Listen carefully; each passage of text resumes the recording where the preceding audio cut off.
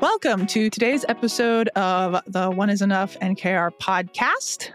My name is Samantha Hil, and I am the marketing director here at the NKR, as well as a living kidney donor recipient. And my name is Michael Lollo. I'm the chief strategy officer and a living kidney donor. And today we are talking about what, Mike? Well, this is a topic that is not so familiar to me, although I do have 3 children. I did not get pregnant. My wife did. So this podcast is more geared towards women, I think. But Samantha still wanted me on here. I'm not quite sure why, but I guess we'll figure it out as we go along. Well, so today we are talking about fertility and pregnancy in transplantation. And so this is something that is very near and dear to my heart because this really impacted me, especially. And when I was transplanted back in the Stone Ages, as I always like to say, the idea of a transplant patient getting pregnant and having a child were just like the most astounding idea in the world. You know, it was not something that you did because of the medication at the time. You know, this was 16 years ago, and the state of the transplant industry. You know, you didn't do that. It was a very, very bad idea. They, in fact, told me, and Mike might want to cut this out because he usually hates it when I say this, but when I was 12 years old, they told me, you know, the worst decision I could ever make would be to get pregnant. And if I ever did, the best thing for me to do would be to terminate the pregnancy. And so, you know, I always grew up thinking, okay, well, that's just never going to happen. So I'll adopt and move on with my life. So in walks, so then, you know, I aged out of the pediatric transplantation system. My nephrologist retired, in fact. My pediatric nephrologist, Valerie Johnson, who was absolutely epic at Cornell, loved her dearly. She retired, and so I needed to find an adult nephrologist. I was 20 at the time. And I bounced around to a couple different centers, a couple different doctors, before finally, full disclosure, ending up with our guest for the day, Dr. Nicole Ali at NYU, who I have loved ever since. And this actually came out of my first interaction with her. So my first appointment with her about 2 summers ago was, you know, just a regular old checkup and a get to know you kind of thing. I mean, my kidney was fine, so there wasn't much we had to do, but we were going through the regular questions of, you know, do you smoke, you know, do you drink, et cetera, the regular normal intake questions for a new patient. And one of those questions was, you know, are you pregnant? Do you plan on becoming pregnant? Because, you know, I'm a female. So it was just normal. Boy, Dr. Ali got personal right away. Oh, yeah. Again, just the regular intake questions, right? But, you know, I said, well, wait a minute. Before you leave, what if I had said yes to any of those? And at the time I was painfully single. So, you know, there was no chance that was actually going to happen, or going to be, you know, said yes to. But, you know, I just wanted to know because it had been 16 years. So maybe there was some change, you know, there had to have been. It was 16 years. And she said, oh, well, sit down because things have changed. And I told her, you know, what I was told is, you know, when I was 12 years old. And she was like, oh, no. Things are very different now. And I'm going to have her actually answer what she said. But that's kind of the basis of why we're doing this episode, because it was so different from what I had been told. And that's part of why we're doing One Is Enough, right? To get correct current information out into the world and normalize the conversations around transplantation, both in, you know, the process of donation, but also living your life post-transplant, both as a patient and donor. So what do you say to all that, Dr. Ali? Yeah, so I'm going to just go ahead and introduce Dr. Ali from NYU. She is the medical director of the kidney transplant program over there. She's, again, my nephrologist and just one of the best transplant nephrologists on this planet, I think, but I'm incredibly biased. So. I will second that. She is absolutely amazing. Yeah, she is also on our medical board and is a great help and friend to the NKR. So how did you have time to even do this podcast with all that stuff? That's why we're doing it at this hour. Yeah, it's 2 a.m. Just, you know, FYI. No, I'm kidding. I'm just kidding. So is there any other title that you want to add? No, I mean, I'm I love being a transplant nephrologist. I'm the director of outreach for the NYU transplant program and the medical director of the kidney and pancreas program. And, one of the things that I think is most enjoyable about being a transplant nephrologist is getting people back to whatever their life they wanted before they ended up with kidney disease. And so, Mike, it's funny that you said I was getting personal. It's actually a standard question that I ask every, young woman that I see, whether for after transplant care or before transplant, because I do think a lot of people don't realize that you can go on and truly have a normal life in all ways after transplant. Pregnancy on dialysis is really tough and has not great outcomes. And so for someone trying to go through a pregnancy on dialysis, they have to do double the amount of dialysis that another person does. So they do dialysis 6 days a week. Wow. And longer sessions, so 6 days a week, at least 4 up to 5 hours a session. And even with that kind of dialysis, still the baby doesn't develop as well. And so many pregnancies on dialysis still result in either really early term pregnancies in the 20s of weeks of gestation with months in the ICU, or don't ever, unfortunately, actualize to having a real little baby to take home. But with transplant, that is a very different world. With transplantation, after waiting the appropriate time to make sure that you've gotten through the first year of transplant, not had rejections, and with the right medication adjustments, patients have normal pregnancies, go on to full-term pregnancies. Babies are delivered and don't always end up in the ICU. You really go home and be like whatever you would have been had kidney disease never crept into your life. So, Dr. Ali, Samantha mentioned that you're a nephrologist. Yes. Yeah. So I have to be honest, until I donated my kidney, I had no idea what a nephrologist did.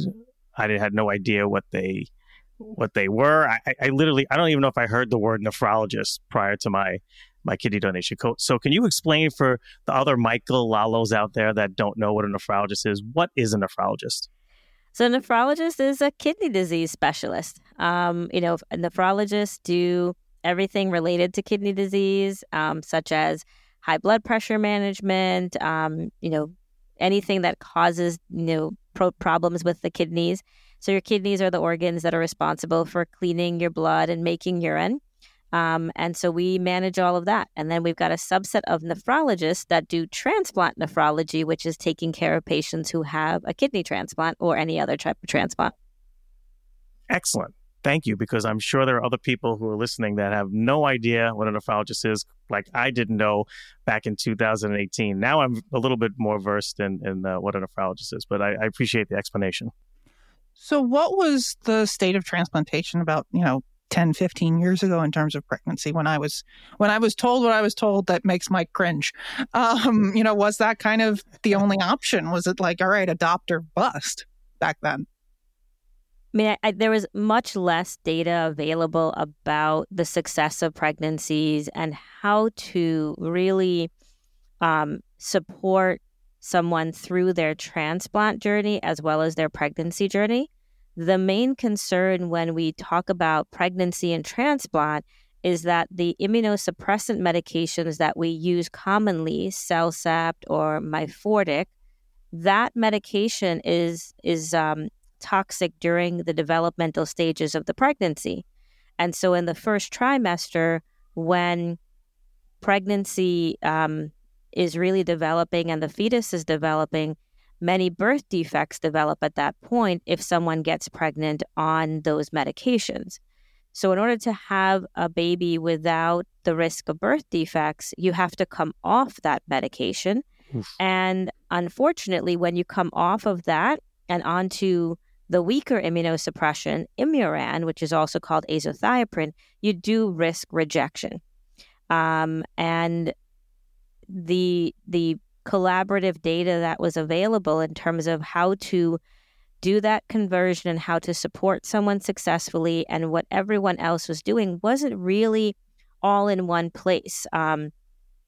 there is an organization that used to be called the National Pregnancy Registry. They are now called the Transplant Pregnancy Registry International. They were established originally in 1991 and then renamed in 2016.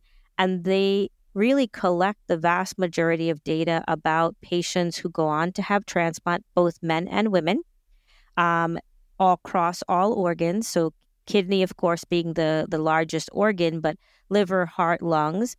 What kind of immunosuppression patients were taking, what are the success rates, what's the rejection rate, have people lost their kidney, even some data now on IVF.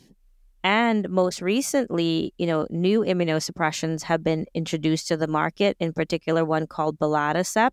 And there's not very much data on the safety in pregnancy. However, they have the little data that's out there. And so this pregnancy registry becoming much more accessible over the last 10 years has helped all of transplantation be able to get educated themselves about how to help their patients through pregnancy successfully. And as we all collaborate and share our data with that registry, we continue to learn and improve our care. So it's not that the transplant impacts your fertility, it's that the medications impact the safety of the transplant. Correct. In fact, transplantation improves your fertility. So having kidney disease and the uremic toxins that build up in the body from kidney disease, these things called middle molecules that we don't really have a way to report on a lab, but a surrogate for that is the BUN, right? When people's BUNs are high because they're in kidney failure, they've got a lot of toxins building up. Those toxins actually suppress fertility. So for some young women, when they have kidney failure, they may lose their cycle. Their cycles become irregular. They may not ovulate on a regular cycle. And so fertility actually decreases with kidney disease in women. Transplantation clears you of all those toxins. And so for many young women, after their transplant, they get their cycle back for the first time. It may be irregular in the beginning, but then it gets regular. And so their fertility actually increases and improves. And that's why for the first year, we counsel people to really be attentive to contraceptive use. Because while a lot of patients come in thinking that their fertility is actually decreased, in fact, their fertility is increased. Wow. And so those first few months or a year after the transplant, you're actually quite fertile. And so we do recommend that for patients who are on Celsipin and mycophenolate, that not only do they use one, but actually use two forms of contraceptive. So one of those being a barrier contraceptive, and so condoms, and then one being, whatever other method you use, whether it's an IUD, birth control pills, birth control injections, patches, those sort of things. And that's to try to really prevent pregnancy while on mycophenolate agents. So I'm assuming it's fair to say that if you're a female who has had a transplant, you should be consulting with your transplant team or nephrologist before you decide to attempt to have a family. Is that accurate? Absolutely. So my recommendations are you wait till the 1 year mark. At the 1 year mark, that's when you've passed a year of immunosuppression without any rejection, without any recurrence of disease in the kidney. So for some people, they have a kidney disease that can recur in the transplant, such as FSGS or IgA or lupus. So you've gotten past that period. And then you've also, gotten to a stable point in terms of your immunosuppression needs, and you're further away from the rejection risk. Of course, the rejection risk is never zero, but you're now at a point where if you haven't had rejection for a year, you've been good with your medications, we can start this conversation.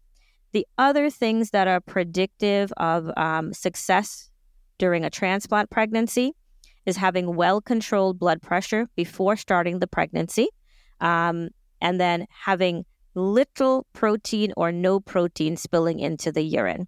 If you have more than 1 gram of protein in the urine, it indicates that there's already some sort of damage to the transplant kidney. And during a pregnancy, that can get worse. Wow. And then having a creatinine ideally less than 1.5, so that the best kidney function possible to go into the transplant. So those are sort of the parameters. More than a year from transplant, creatinine less than 1.5, well-controlled blood pressure, stable immunosuppression regimen, and no protein, or less than a gram of protein. You mentioned before about people who are on dialysis and pregnant. How is that? Can you go into more detail on how that's handled? Because that's the first I never even thought about that someone could, a female could be on dialysis. Obviously, I know they could be on dialysis, but being on dialysis and then also being pregnant was not even something that came into my mind. So if you can expand on that, that's really interesting.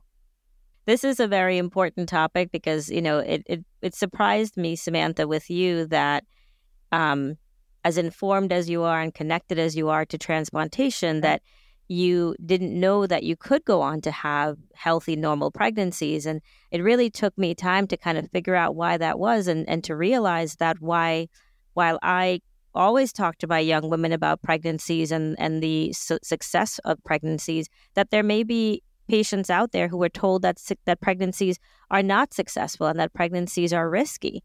And, in fact, when I joined NYU, even some of my colleagues who, of course, were not female, were saying that maybe pregnancy is a really risky thing. Now, as a team, we all have grown now to manage pregnancies.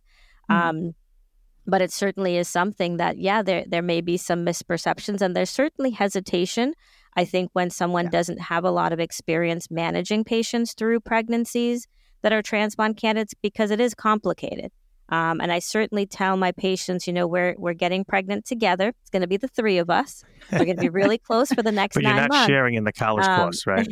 No. I draw the line at college costs and at diapers. Diapers is second to I was going to say, college. Samantha, that's a bargain. I'd put out a PSA if you're a patient, a transplant patient, you get pregnant at NYU, Dr. Ali shares in diaper changing and college costs. Oh, no. I did my share of diaper changing, diaper buying, formula, sleepless nights, all of that. We are only together in this for the first 8 to 9 months. That's Cannot wait. Well, it was funny because, I always went to my nephrology appointments. And the reason I was so lacking in knowledge was because I always went to my nephrology appointments with either my parents or at least my father. Because usually it was like, okay, somebody on our medical board is my nephrologist. And so it's like, it's not just my nephrology appointment. It's also, dad getting to see his buddy and talk about the latest medical board stuff or the latest swap failure stuff. And, it was never just my appointment. And with Dr. Ali, it was like, okay, Dad, I love you. Back off. This is my nephrologist now. I'm out of the room. You're not coming with me this time. It's just going to be the two of us. I'm in my mid-20s now. I think I was 25 when I first started seeing Dr. Ali, or 24. But that's funny. And I was like, okay, well, now that I'm not completely and utterly embarrassed about asking about this sort of thing in front of my dad, I'm going to ask her because she brought it up. Samantha, I think you've overcome that because now you're on a podcast talking about it. So you definitely but he doesn't know what anymore. Podcasts are. That's true. That's true. He's never going to listen to this. No, Dr. not Ali, at just all. you could say whatever you want. He will never listen to this. Well, this part I'm going to ask Sebastian. I haven't listened to a podcast myself. I'm working on it. It's on my list of things to learn. One of my younger surgeons he's my junior mentor, he says, because he teaches me the electronic things, like how to make my phone work properly. And so I'll add this to his list to explain to me, how do I listen to podcasts? Well, I think your first podcast should be One is Enough. It will be. Okay. Agreed. It's amazing the things that we don't think of from the patient perspective. The little things that you're told that end up changing all the decisions and all the pathways that you think, are open or end up being closed for you. So, right.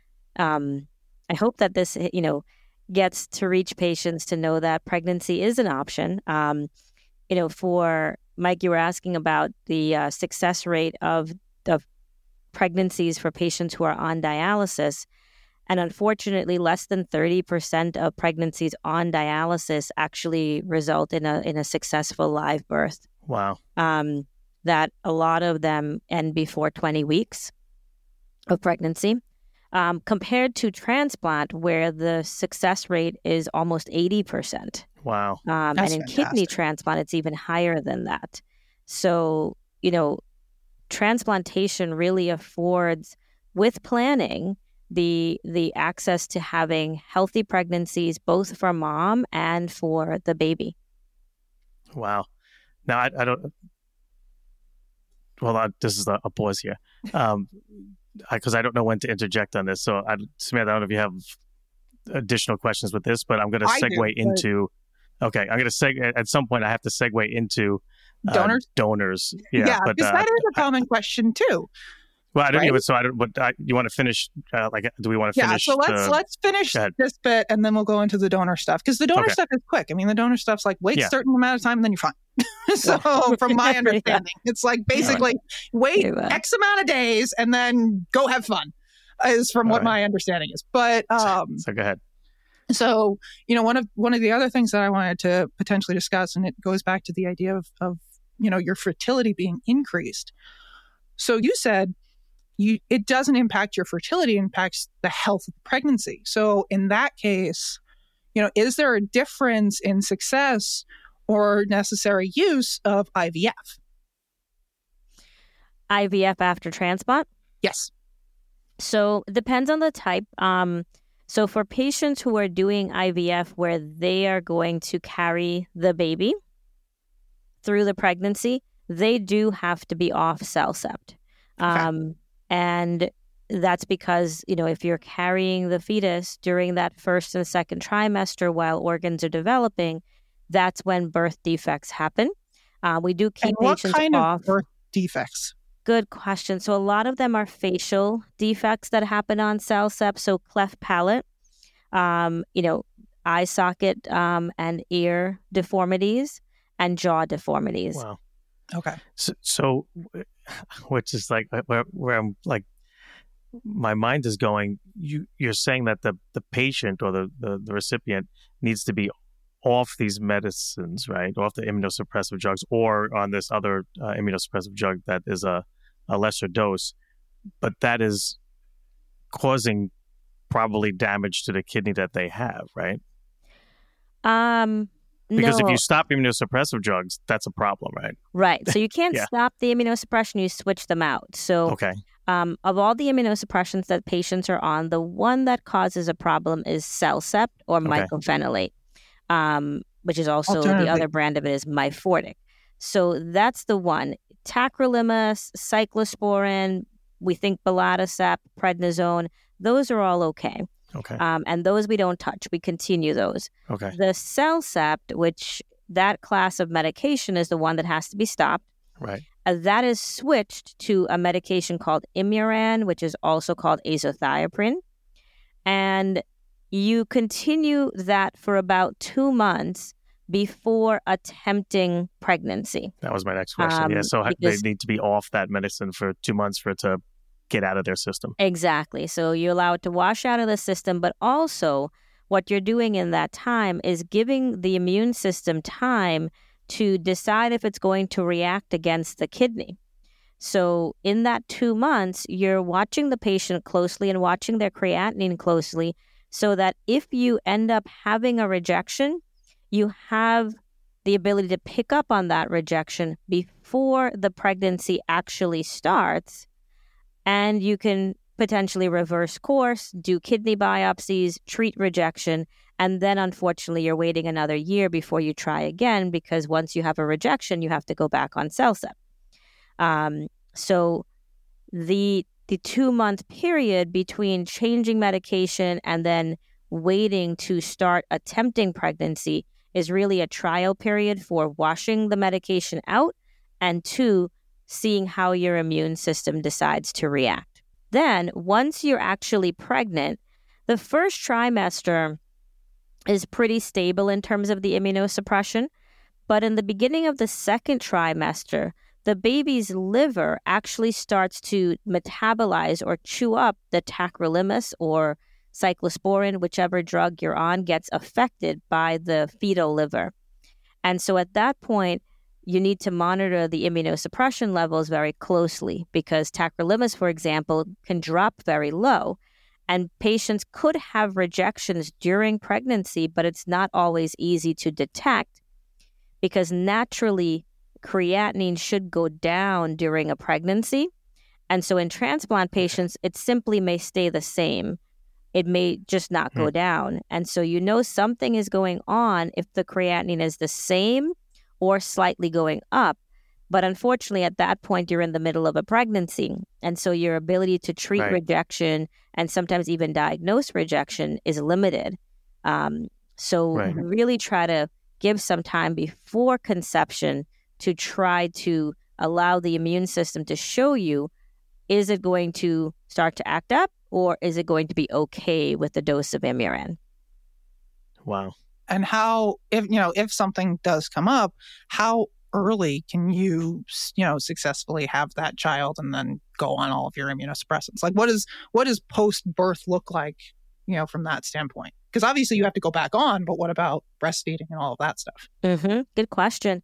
So I work very closely with a high-risk OB team, and I would recommend that for any transplant patient who's pursuing pregnancy, that you need a transplant nephrologist and you need a high-risk maternal fetal medicine team that are coordinating and able to talk to each other very readily. And that's best in the same hospital, right?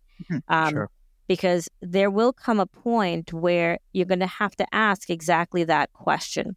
Not all pregnancies will make it to 40 weeks. In fact, most transplant pregnancies make it into the middle of the third trimester, but are delivered somewhere in that period.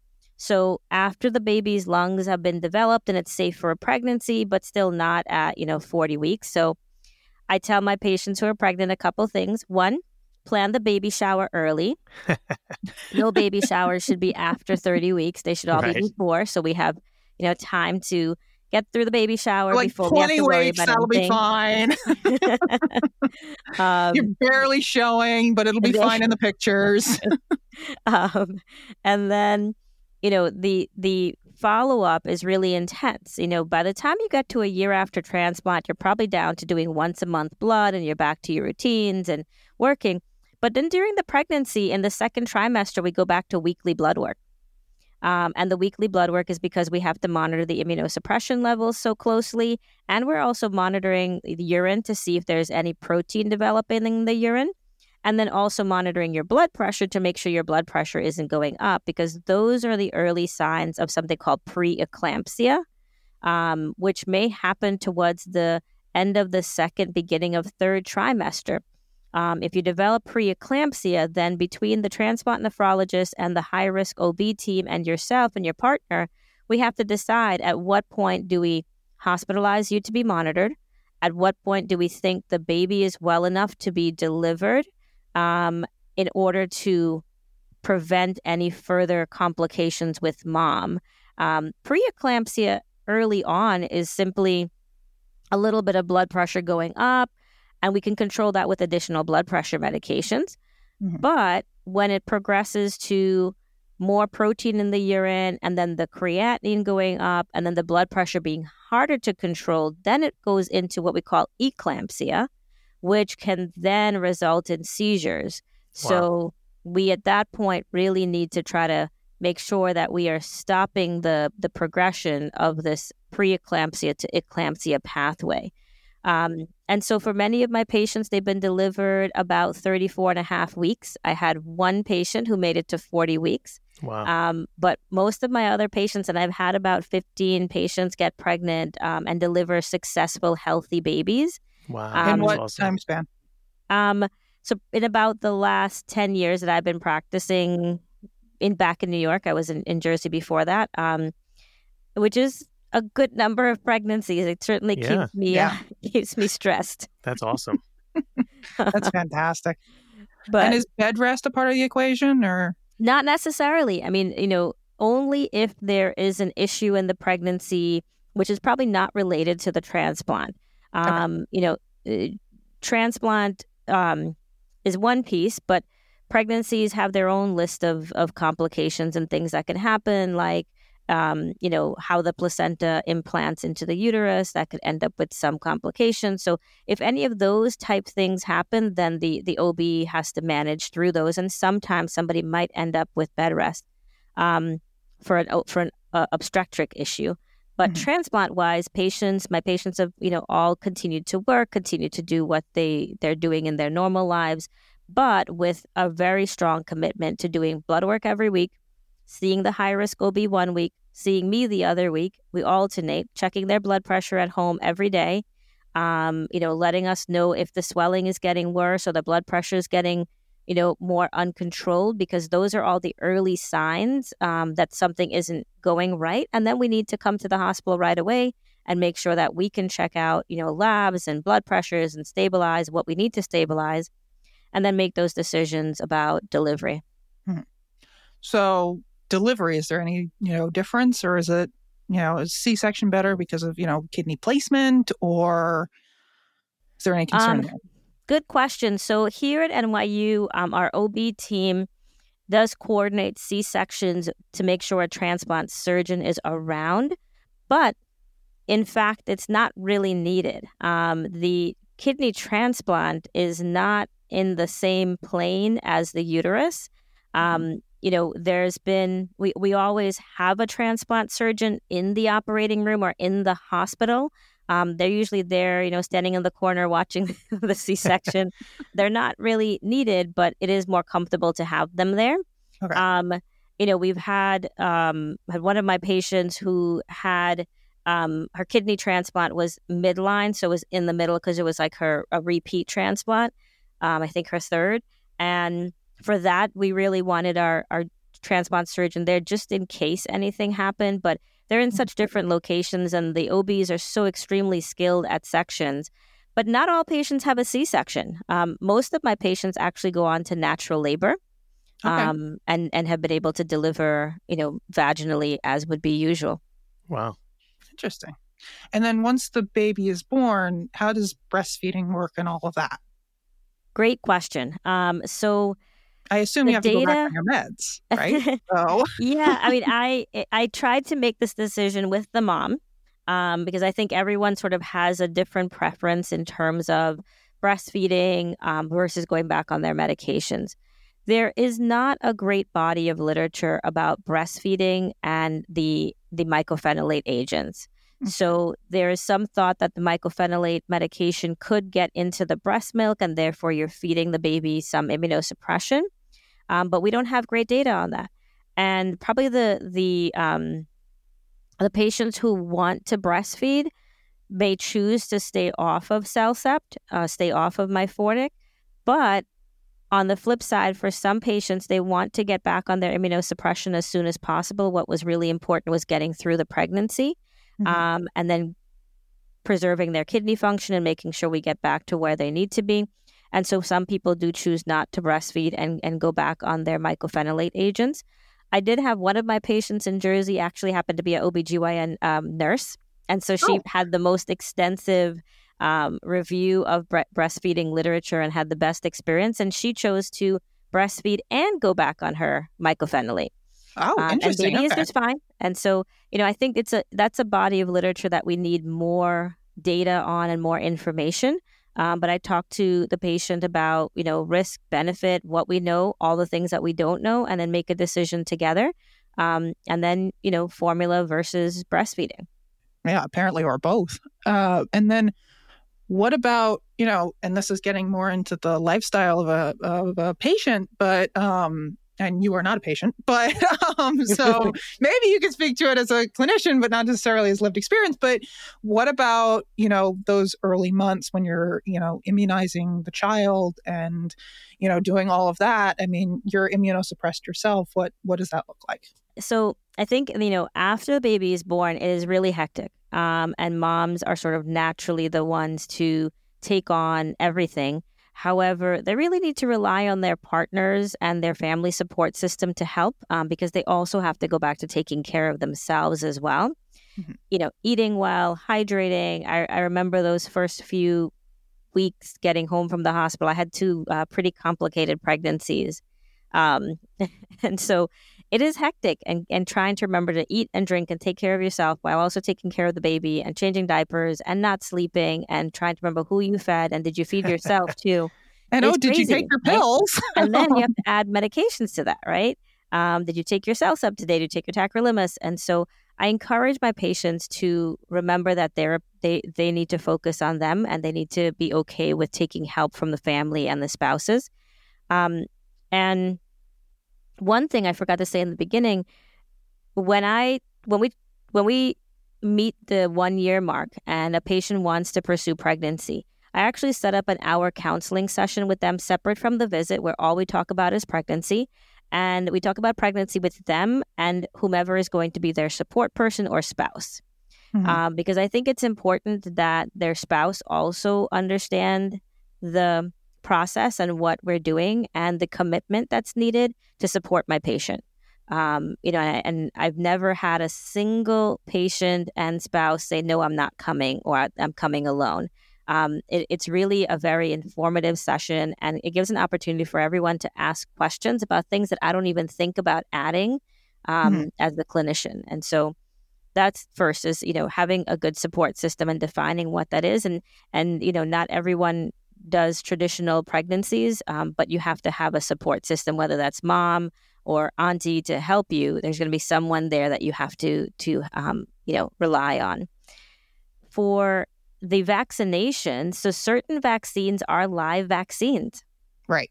That's kind of what I was getting at. So yeah, the live vaccines, we do recommend that the transplant immunosuppressed person tries to avoid changing diapers and for about 3 weeks. Wow. So wait a minute. As a transplant patient mom, you have a legitimate excuse to make dad change the diapers. Yeah, I just want this in writing. Can I get this in writing somehow? That's awesome. I love that. This is fantastic news for me. The live virus from the vaccines is shed through the stool, the GI tract, and also through the nasal passages. Oh my gosh. And they're pooping and stuff's coming out of their nose constantly. So that's exactly. Not good. I mean, the little ones aren't so sniffly, but they're definitely pooping. And so you do have to be careful with the diaper changes.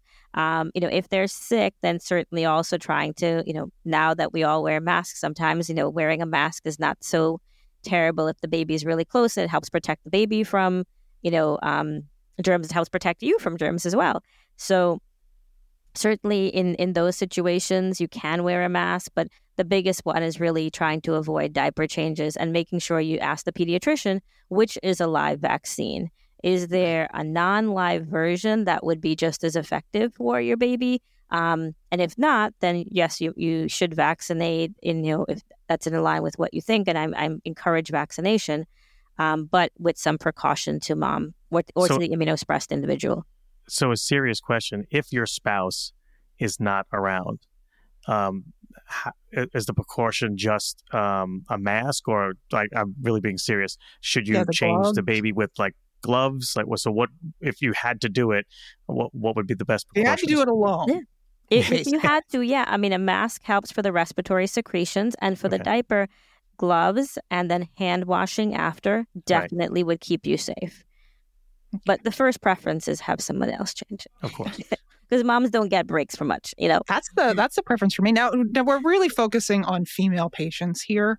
Is there anything for the male patients? Is there any impact to sperm motility? Is there any impact to them during this? Besides, obviously, the post-transplantation or the post-birth, vaccines and whatnot. Yeah. So for men who are fathering children, the CellCept mycophenolate myfortic issue is not an issue. Okay. It is only in the fetal development. It is not a problem for sperm. So I've had some male patients tell me that they were told they have to come off. They do not need to come off. There is no birth defect issue. They can father pregnancies just fine from day one. Wow. Interesting. There is a medication class called the mTOR inhibitors. So that's rapamune, sirolimus, everolimus. Those medications, that class can decrease sperm count and motility. And so for patients who are men and are trying to, create a pregnancy with their spouse, but are having problems, if they're on those medications, they should definitely have their sperm checked. It is reversible. When they come off of those medications, the sperm count does go back up and they're able to go through with natural pregnancies. No, that's fantastic. That is great information. So switching gears a little bit, it's not as big of a piece of your life, Dr. Ali, but I know Mike has gotten some questions on this throughout his mentoring program days as a donor. Yes. What is involved with donation and pregnancy? So Dr. Ali, one of the reasons why, of course, we got to always bring it back to the donor. That's where I go, and Samantha always goes to the patient. That's why we're such a great team. Yeah, that's why we do this together. We have one patient, one donor. Everything turns out equal in the end. But I just, when you start listening to podcasts, you will listen to the episode where we had Megan Morant, who is a WWE personality, and when she just recently donated, and she only had 2 questions for her nephrologist. And the 2 questions were, can I run marathons? Because she's a marathon runner. And the next question was, can I get pregnant after donation? And she said on the podcast that if her nephrologist said no, that she couldn't get pregnant, it would really give her pause. And, she would have had to figure, like maybe she would have had the family first and then, decide to donate. So like Samantha said, I think it's, it's probably not as involved, if you will, as it is for a patient. That was I loved hearing all that. It was great information. So what about for a donor, female donor? Can she get pregnant? Yes, so donors can definitely get pregnant. There's no impact on fertility. The one thing that we do counsel donors on is the risk of preeclampsia, which again is high blood pressure during the pregnancy, which is increased with just one kidney. It's not very high to begin with, but it's slightly increased from the general population. And so to try to minimize the risk of preeclampsia developing, we do advise patients to wait at least 6 months after donation, preferably a year, in order to get pregnant, because by that point, your now one kidney that's left will have accommodated for, and compensated for the loss of the other. So your kidney function has stabilized, your blood pressure has stabilized, all of the things. And so you're in a better state rather than adding stress to then a surgery that you just had a month ago. Now, full disclosure, I've had patients accidentally get pregnant 1 month after donating. Went on to have perfectly healthy, normal, no preeclampsia pregnancies, but it did stress me out a little. It's not recommended. Not recommended. Don't stress your doctor out. That's the key there. Did increase my blood pressure a little bit until 9 months later when she delivered and was healthy. So we do recommend some waiting time just to allow the body to recover from the donation and then have a healthy pregnancy going forward. So that's it. But that's the donor segment. We're done. It's that simple. Segment. Yeah, wait 6 months to a year. Obviously, consult with your nephrologist and have your baby. Yeah, I remind my patients that if they do get pregnant in the future at whatever point that is, give us a call so that we're aware. And then also to remind their OB that they have one kidney. Right. So that, blood pressure is being monitored and protein is being monitored a little bit more closely than if they were not a kidney donor, but have had no issues with any of the pregnancies. And it's important to know, though, that there is a slightly increased risk of preeclampsia, which is why you should be, really monitoring yourself during pregnancy. And male donors? No issue for male donors. They can just keep on do trucking. what they normally do. Yeah, exactly. Yes. Awesome. Wow. This is a ton of great information. Yeah, and this is why I was so excited about this, because this episode feels the most scientific of all of our recordings so far. Sure. I think it's really where I was hoping to take this podcast. I really hope Dr. Ali will come back because she is a specialist in like 1,000 other things and 1,000 other trials.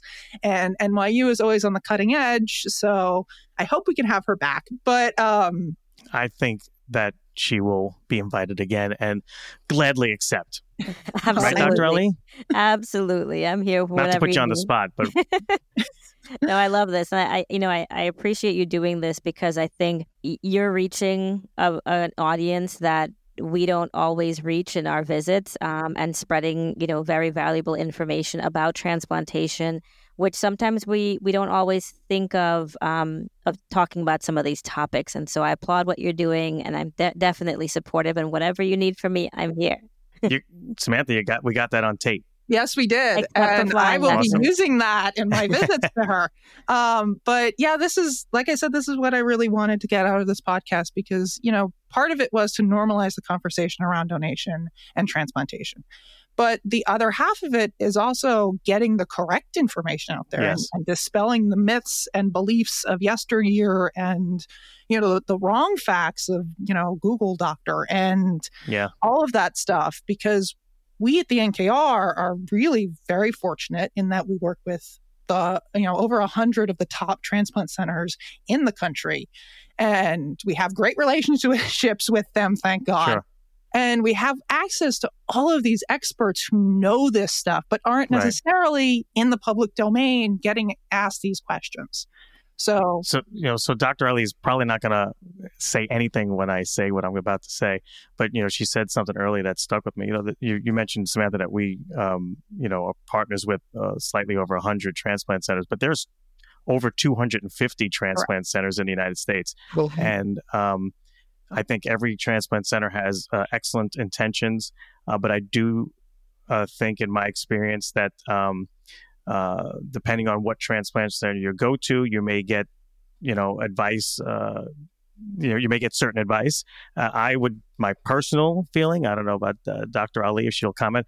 I always say to donors or even to patients, get a second opinion. If something is not, something doesn't feel right, if you're not sure about that answer, go to a different transplant center, go to a different nephrologist and see, Samantha is a great example. She was given some information. I know it was a long time ago and the information was different, but she was given information, and that is sort of contradictory to what we've learned today. So it's completely contradictory. It said you cannot have children. We just learned we can. I was trying to be nice, Samantha. I was trying to be nice. Listen, like I said, it was 16 years ago. The field was much different. I mean, non-steroidal immunosuppressant protocols were just entering the market. So it was a completely different show. It's completely different scene medication-wise. It makes sense that was the information back then, but the fact is that information changes. And that's, again, one of the reasons that we have this podcast is to, send that information out there and do it in a timely manner.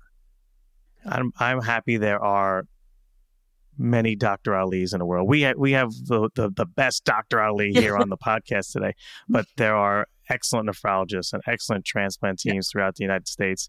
And like I said, I strongly encourage people to, seek other advice if, they're not getting the answer that they, or they're not getting an answer at all, at the center that they're at. Absolutely. So before we close this out, first of all, I just want to thank Dr. Ali again so much for not only being a wonderful nephrologist for me, but also for joining us tonight on this podcast, and to NYU for, again, being a wonderful transplant center to me, but also being a great transplant center, a great friend to the NKR, and letting her join us on this podcast. We cannot, do this without great partners like NYU. Absolutely. Dr. Ali, is there anything you want to add to the transplant community at large before we close this down? Well, thank you so much for having me. And I think, think of transplantation as getting back to the life that you wanted if you'd never had kidney disease. And if there's a question that you have or something that seems to be a barrier, like Mike said, ask another question, ask another opinion, and see if, we can get you back to where we wanted you to be. You can learn more about the podcast by visiting kidneyregistry.org/1. When you're there, you can sign up to be on our email list so that you'll be the first to know when we drop a new episode. And trust me, you want to be the first to know.